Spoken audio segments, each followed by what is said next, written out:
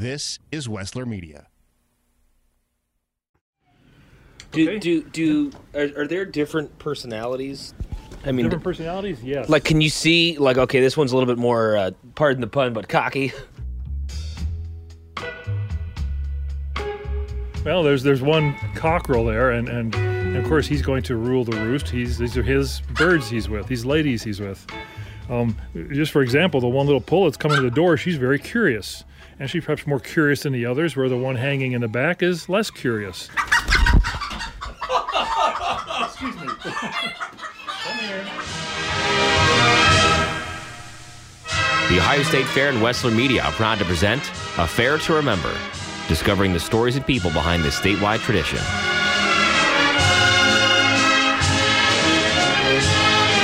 This is Season 1, Episode 2. I don't know why we do it. I can't imagine living in town, and I don't know what I'd do with my time.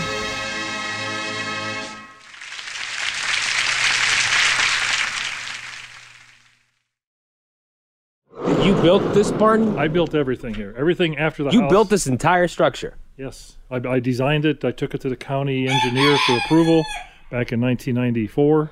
And then I just took my time and I built it. I built it. Simply put, that's what agriculture can say about the Ohio State Fair. Those cracked, well-worked hands of the farming community first built it. Do you ever name them? Oh, no. I don't name my birds. I name all my mammals, but I don't name my birds. That's the voice of Don Monkey. He's a retired veterinarian with a 40-year career in the field, and he's been showing birds at the Ohio State Fair for going on 20 years now. So needless to say, when it comes to animals, he kind of knows what he's talking about. They're not intelligent like a dog, but they do recognize their environment, and they talk to each other. And so there's like we talked earlier, there's a contented sound, pecking for the feed, they make a little sound. When they're just when they're rousting about with each other, they make a different sound. But this is sort of a alarm and talking to each other, and so that's just normal behavior of announcing to each other what's going on. There are about 250 animals on Don's property in western Ohio. That's a couple of dogs, cats, sheep, a quarter horse, and a whole bunch of chickens. And I think I may have missed 2 dogs there, but he's got a lot of animals. While he may officially be retired, he really isn't. Taking care of animals for Don was never a job. It's a passion, and that passion paid off in the form of an award in 2017 when one of his white Wyandotte Bantam pullets won reserve champion. So basically what you're telling me is, like, these are pretty egg birds would be the... Yeah. And the whole project in 4-H and in other places is called fancy poultry. This is fancy poultry. While it takes many things, it takes 2 primary things to have a prize-winning animal at the Ohio State Fair: time and detail. Many of the birds you see were hatched about 7 months prior, and things like growth, feather quality, and personality are really important. And speaking of personality, while discussing the structure of a chicken's foot, one of them decided to have a little fun.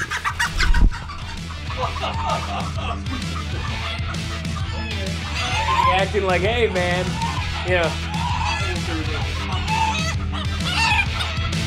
you think it's real funny.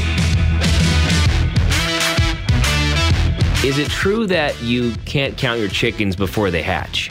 So when someone says you can't count your chickens before they hatch, that's absolutely correct.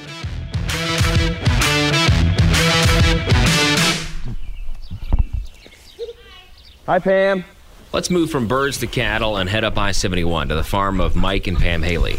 No, you stay out there wet. So who's who? Sadie's the brown one. Sadie. She's old. That's why she guards the porch. That's good. And Molly's the black one. Nice to finally meet you. Yeah, good to meet you My too. great-great-grandfather, I believe that's right, 5 generations, Harry Haley. When he bought the farm, he had 2 sons, and he always dreamed of having 2 farms with a road in between them. And he was able to buy the neighbor farm across the street. And shortly after he died, or after he passed away, they decided to build the national interstate system. So they built Interstate 71 between them, and he got his dream of having 2 farms with a road between them. So Mike and Pam are seed stock cattle farmers focusing on genetics. That means they help breed the cattle that makes the steak on a stick at the fair. Back in the day, the Haley family, as best as they could, would make educated guesses with cattle breeding. What animal plus what animal makes the best hamburger? Today, all that is far more precise and, of course, handled electronically. We got a computer program that's designed specifically for every animal's entered in it. It's got all their family history in it. But our computer program, we keep track of any medicines that we give them, and whenever we breed them, our inventory in the tank of embryos and semen. And so you got to be careful what you grab for in the fridge. Oh no, it's a special tank with filter. They're frozen in liquid nitrogen, and it stays out in the barn. But that ain't chocolate milk, Bobby. So think about that for a second. Tens of millions of cattle around the United States, trackable on a software program. You can know what type of cattle has what medicine and so on and so forth. So if you're out grabbing a bite to eat and you happen to have beef, if done correctly, you should have the ability to track that, like that hamburger, down to the exact farm and pasture where that meat came from. This would likely have been some kind of like sci-fi novel material to people back in the day. Now we're living it. there's a lot of, The vet is coming. The vet is on his way, so we have to sort it out. okay. We have to put an embryo in a cow this morning, and I never know when the vet is coming, and so he just texted me and said he's on his way so that we can put an embryo in a cow. So I'm going to move them around. That's coming up next on A Fair to Remember. We're back in a minute.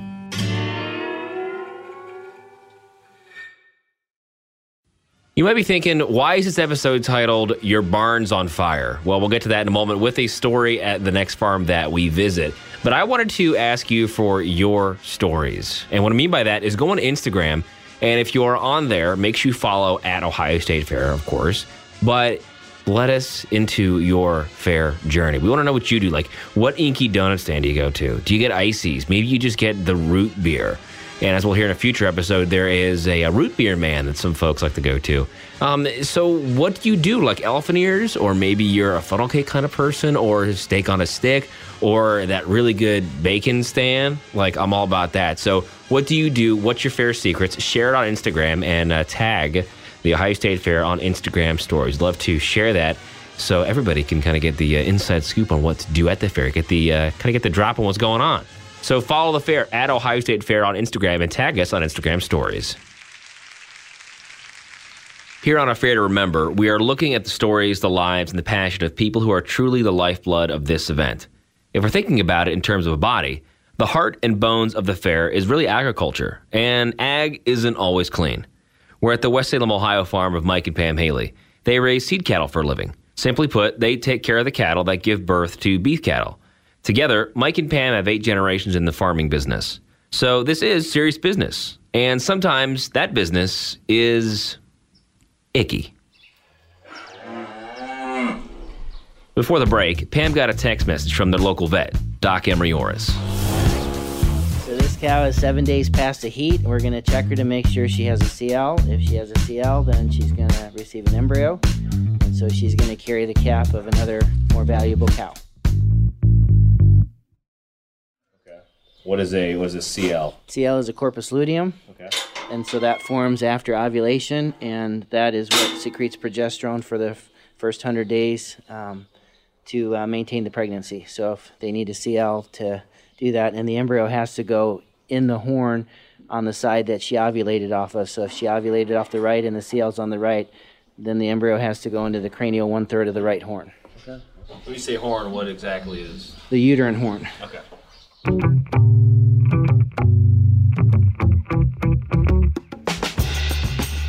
After identifying where the embryo is to be placed, we walk quickly over to a small nearby barn, and there's a tank in there. This tank looks kind of like a beer keg, but there's not beers in here. This is a keg where there's kind of like frozen embryos, and the vet is selecting what embryo to put into that cow. And this is at minus 196 degrees Celsius, so it's like really cold, and it's so cold it'll burn you worse than any fire will. So hold it out for 6 seconds.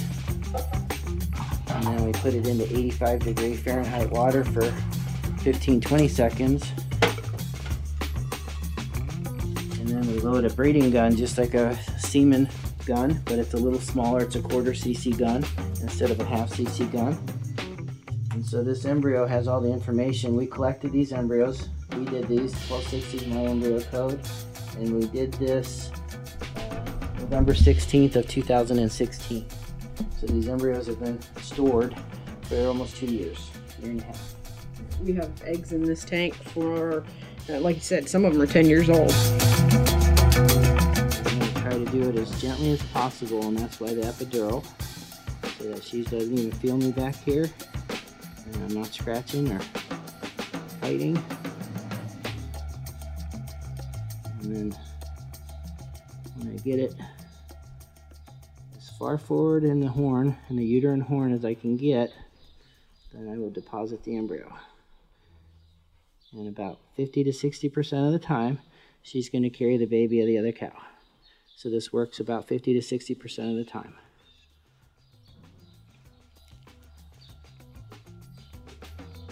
So we deposited that embryo, and she sits there and says, "I'm pregnant."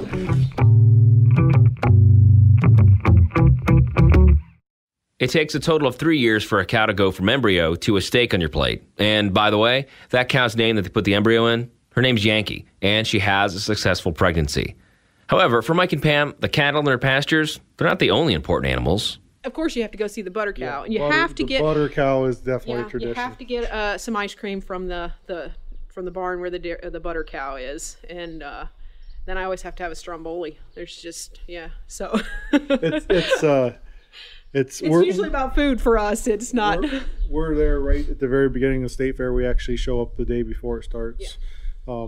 So it's if time allows, I always try to get over to the butter cow barn, or when they unveil the butter cow, and see the New Year's design, and it's always been fascinating, and because I don't know how you sculpt that much butter. Well, we know how you sculpt that much butter, and the story of the butter cow will go behind the scenes in episode 7. We're now about 2 hours away from Mike and Pam Haley's place at a farm that belongs to Jim and Jill Brandt. Within a 2-mile radius of their home near Anna, Ohio, they have 220 years of family history contained within 2 family farms. Since the 1940s, the Brandt family has had some form of focus on sheep. While Jim stopped short of calling himself an expert with lambs, it's really evident that he carries decades of knowledge with him during this morning routine in the barn. A pair of twin lambs that their mother doesn't have enough milk, so we're kind of supplementing things. Sweet. The good lambs take on the form of an athlete. In all reality, I mean their muscle pattern, and so some of these little guys are born and they don't have a lot of muscle pattern. There's some that really have it. It's funny when you leave them out of there and those old ewes are all standing around, how those lambs find their mommies, and the mommies find the lamb. Even though they've been away from them for 24 hours or 30 hours. Well, I mean, at least in my estimation, they look all the same. Yeah. Isn't that awesome? Yeah. Well, and I think a lot of it has to do with the smell. It's just like we as humans, The Brandts have over 2 centuries of agricultural family history. In those 200 years, things haven't always gone right. In fact, sometimes things were downright scary. During a lengthy conversation, Jill began to highlight one frightening day in particular. So let's start with Jill on Saturday, October 7th, 2006. I left here and was going to Anna, and I passed the farm, and I did notice that there were an extra truck or 2 there. I went on by, and I got about a mile past there, and I met a sheriff's car, and it was just flying and lights going.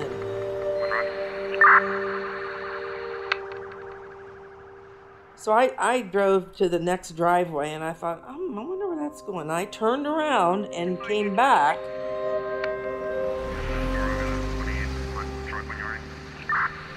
And I saw that it pulled into the farm. And I'm thinking to myself, Keith, you need to slow down. It's there's no need to be going that fast. And he says, Jim, your barn's on fire. I grabbed a hold of the hose and I could spray and just catch part of it from down on the ground. And I said, Keith, get that skid loader over here. And I got in the bucket and he raised me up, and I'm kind of holding on, bracing myself, and I said, get me a little closer. So, I went in there, and here was Jim sitting on the back end of that pickup truck, and he kept saying, get the sheep out of the barn, get the sheep out of the barn. And his mom was there, and she said, Jim, there's no sheep in the barn. There haven't been any sheep in the barn. Jim and a farmhand had a burn pile nearby. Jim passed out. He fell at least 10 feet. It was a heart attack.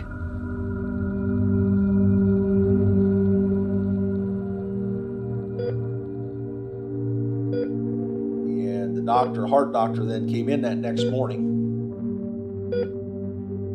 And he says, I think we're going to do a catheterization. And so they did a catheterization. He says, well, I got good news and bad news. Good news is we can fix what is wrong. The bad news is we're going to have to do some surgery because we can't stent you. Came in to visit you that morning. Saying, how are you feeling? This is what we're going to do.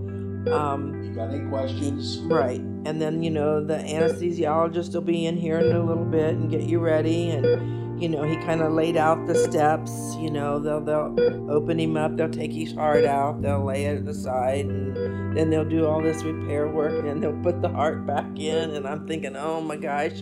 But anyhow, then you go ahead. The doctor says, he said, you're my first patient. I said, okay. And he says, well, you're my first patient here at Lima Memorial. Jim's quintuple bypass surgery was successful and recovery took some time, but his heart seems to be doing just fine. He and Jill just celebrated 50 years of marriage. As time goes on, you may look back at those small moments in life and realize they weren't so small. In fact, they're some of the biggest memories you might treasure most. In barns across America, years of family history and knowledge are being passed on to the next generation in those same types of small, innocuous moments. Years ago, Jim and Jill Brandt shared these moments separately, then with their parents, then together, their own children, and now with their grandchildren. Inside their sheep barn, Jim opened up a small box. In it were a handful of baby chicks. Jim's working with his granddaughter, who's expressing interest in farming and animals. We've been recognized in the sheep industry by Ohio as a Master Shepherd Award. This wooden container just doesn't house some birds for a 4-H project. This box represents a continuation of the Brandt family history, ensuring that the next generation understands and carries that agricultural passion for years to come. I hope my kids remember that. That came because of hard work. Somebody just don't hand you those things. Hopefully the grandkids learn that.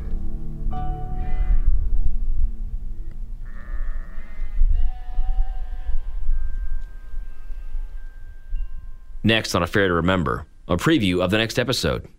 We're back in a minute. So clearly you care about the Ohio State Fair, because otherwise you wouldn't be listening to this right now. And one thing that I have learned after studying the fair and developing this podcast for the Ohio State Fair is the fact that there is so much going on. The fair has really changed over the years, but I really believe that the heart and soul of the fair is still there after 168 years. So there is so much to discover at the Ohio State Fair that, you just walk through and think about the stories that are happening all around you. And that's one thing that I try to think about when I roam the grounds this year, and as I'm in search of more stories for the second season of the podcast. So if you've got a story, you've got something that you are near and dear with, like at the fair, like if you've got a tradition, you've got a story, maybe you met somebody at the fair that forever changed your life, let us know. you need to go to the fair's website, ohiostatefair.com/podcast. It's the website on there, and you can submit your story on there. So ohiostatefair.com/podcast. Again, one more time, ohiostatefair.com/podcast. If this is the first episode of the podcast you've heard, I'd really encourage you to start with our first episode and give us a 5-star rating. It really helps other people hear these great stories. So start at the first episode, subscribe, and thank you so much for listening to A Fair to Remember. Your listenership is greatly appreciated.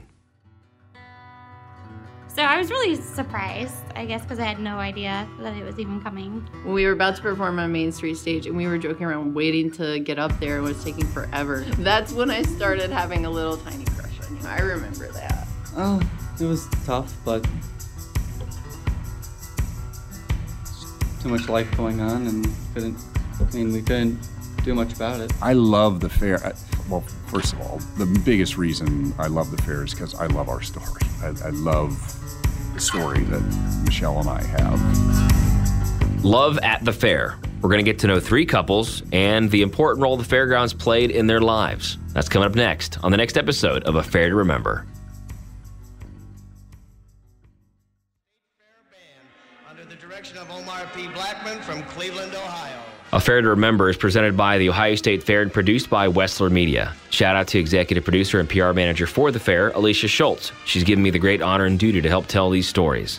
Special thank you to Don Monkey, Mike and Pam Haley, Doc Emery, Jim and Jill Brandt, and the entire ag community at the fair.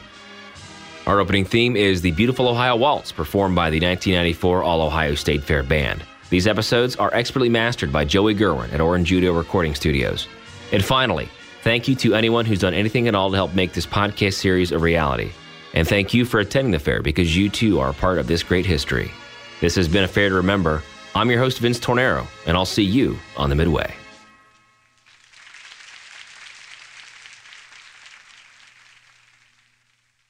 Aren't ever sick. You try to prevent problems.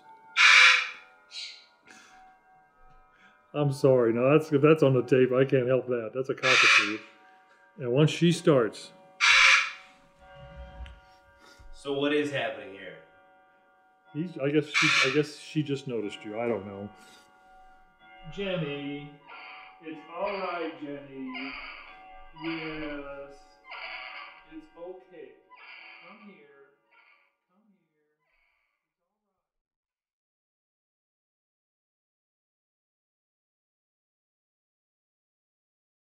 The production you just heard was carefully crafted at the studios of Wessler Media. For more powerfully engaging podcasts and other audio content, visit WesslerMedia.com. Stories of overcoming adversity, intense and unexpected twists and turns, education, encouragement, and plenty of those, did you hear that, moments. Hear more and talk to us about creating your own podcast, from large and detailed projects to smaller, more personal-sized productions. That's WesslerMedia.com. WESSLER Media.com.